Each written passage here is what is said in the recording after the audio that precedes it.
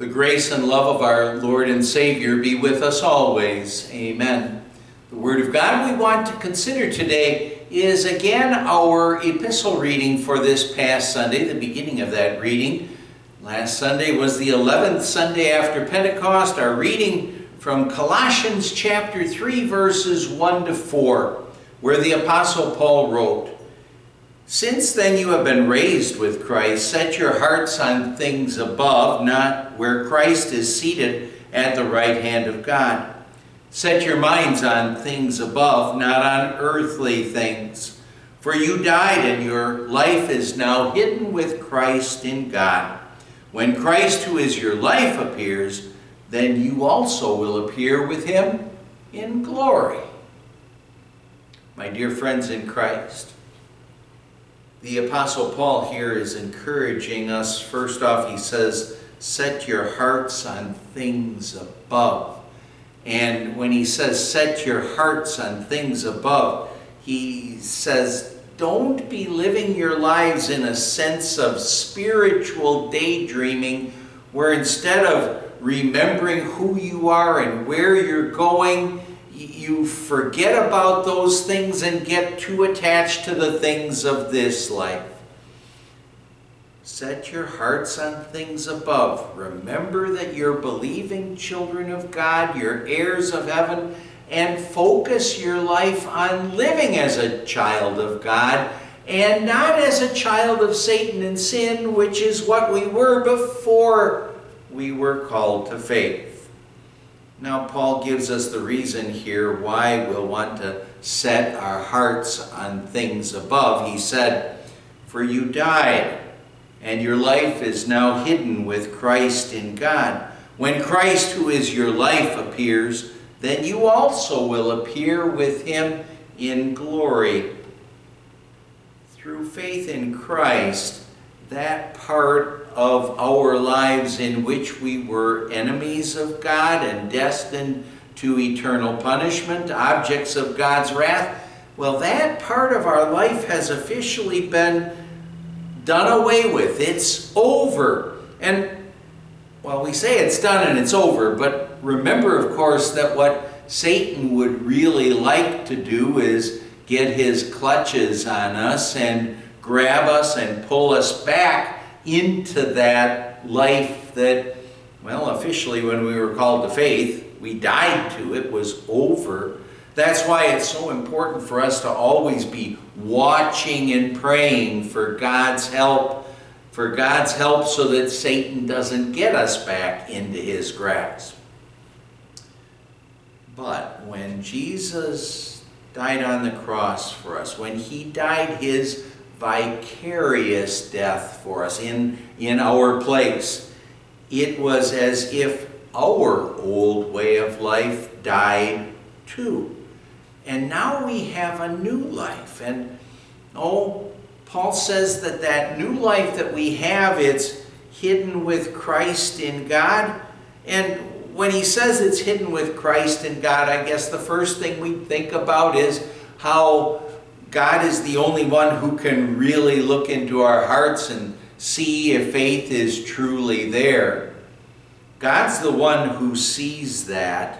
Of course, what we'll want to do is we'll want our faith to show, because we want people to see the grace and love of God that's in our hearts and in our lives, so that the Holy Spirit can work through us to hopefully reach more people and bring more people into God's believing family. But when he says here also, your life is now hidden with Christ in God, he's also talking about how our new life in Christ is kept safe and protected by our God. Our new life in Christ, it's so valuable and so precious to God. He wants us in his believing family. And so he keeps that new life safe and protected. But then as we think about that new life being hidden, what we also recognize is that when the Lord does return, the fact that we are God's believing children, that will be evident to all when our Lord Jesus does take us home to heaven forever, when, well, it says, you also will appear with him in glory, then it'll be obvious that we're believing children of God. Well, there was a watchmaker who once said that because his fingers were used to pick up very, very small and intricate watch pieces, it was extremely important for him to protect his hands from calluses or any injury for that matter. He then recounted an incident that occurred early in his career as a watchmaker, a watch repairer, that, made him keenly aware of this. One Saturday morning, he was out, as he always did, he was cutting his grass. And as he was cutting his grass, what happened is that his employer who was the owner of a fine jewelry store, he saw him cutting grass. And the employer asked him, "Do you usually mow your own lawn?" The man replied, "Every week." To that, the employer said, "Well, this will be the last time. I'll get someone to mow it for you.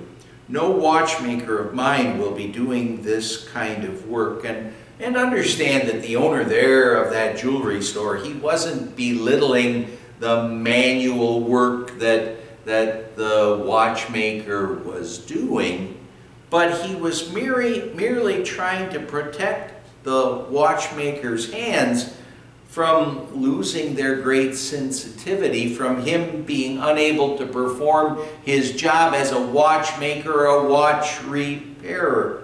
In much the same way, we Christians need to work at putting our sinful ways behind us so that instead we can set our hearts on things above and concentrate more and more on living our lives for our Savior, Jesus Christ, remembering who we are, that we're children of God, we're heirs of heaven, we're going to eternal life in heaven.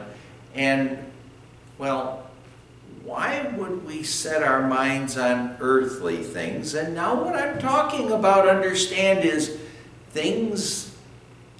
Now, the reading we'll look at tomorrow deals with that quite a bit.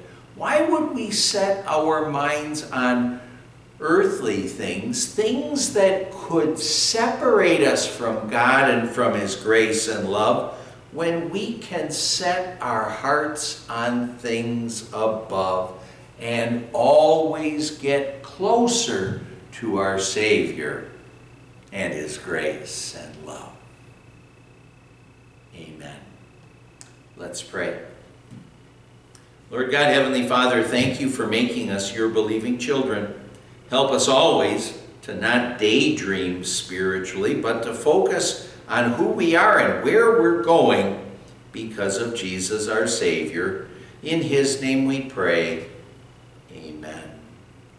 The grace of our Lord Jesus Christ and the love of God the Father and the fellowship of the Holy Spirit be with you always.